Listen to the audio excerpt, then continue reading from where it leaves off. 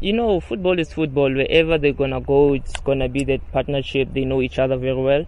But for us, we also have our strengths, and we also have our players that we know we're looking forward to, who can help the team also.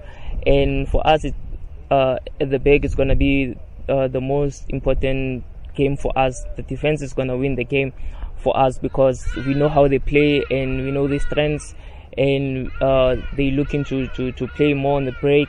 But for us, the most important thing when we get the chances when to convert. That one we're gonna have to go back into the video and go again more into details and see, because we saw what the Chiefs game that we played against. I think there's certain areas that we can help them mostly, but yeah, you'll see them.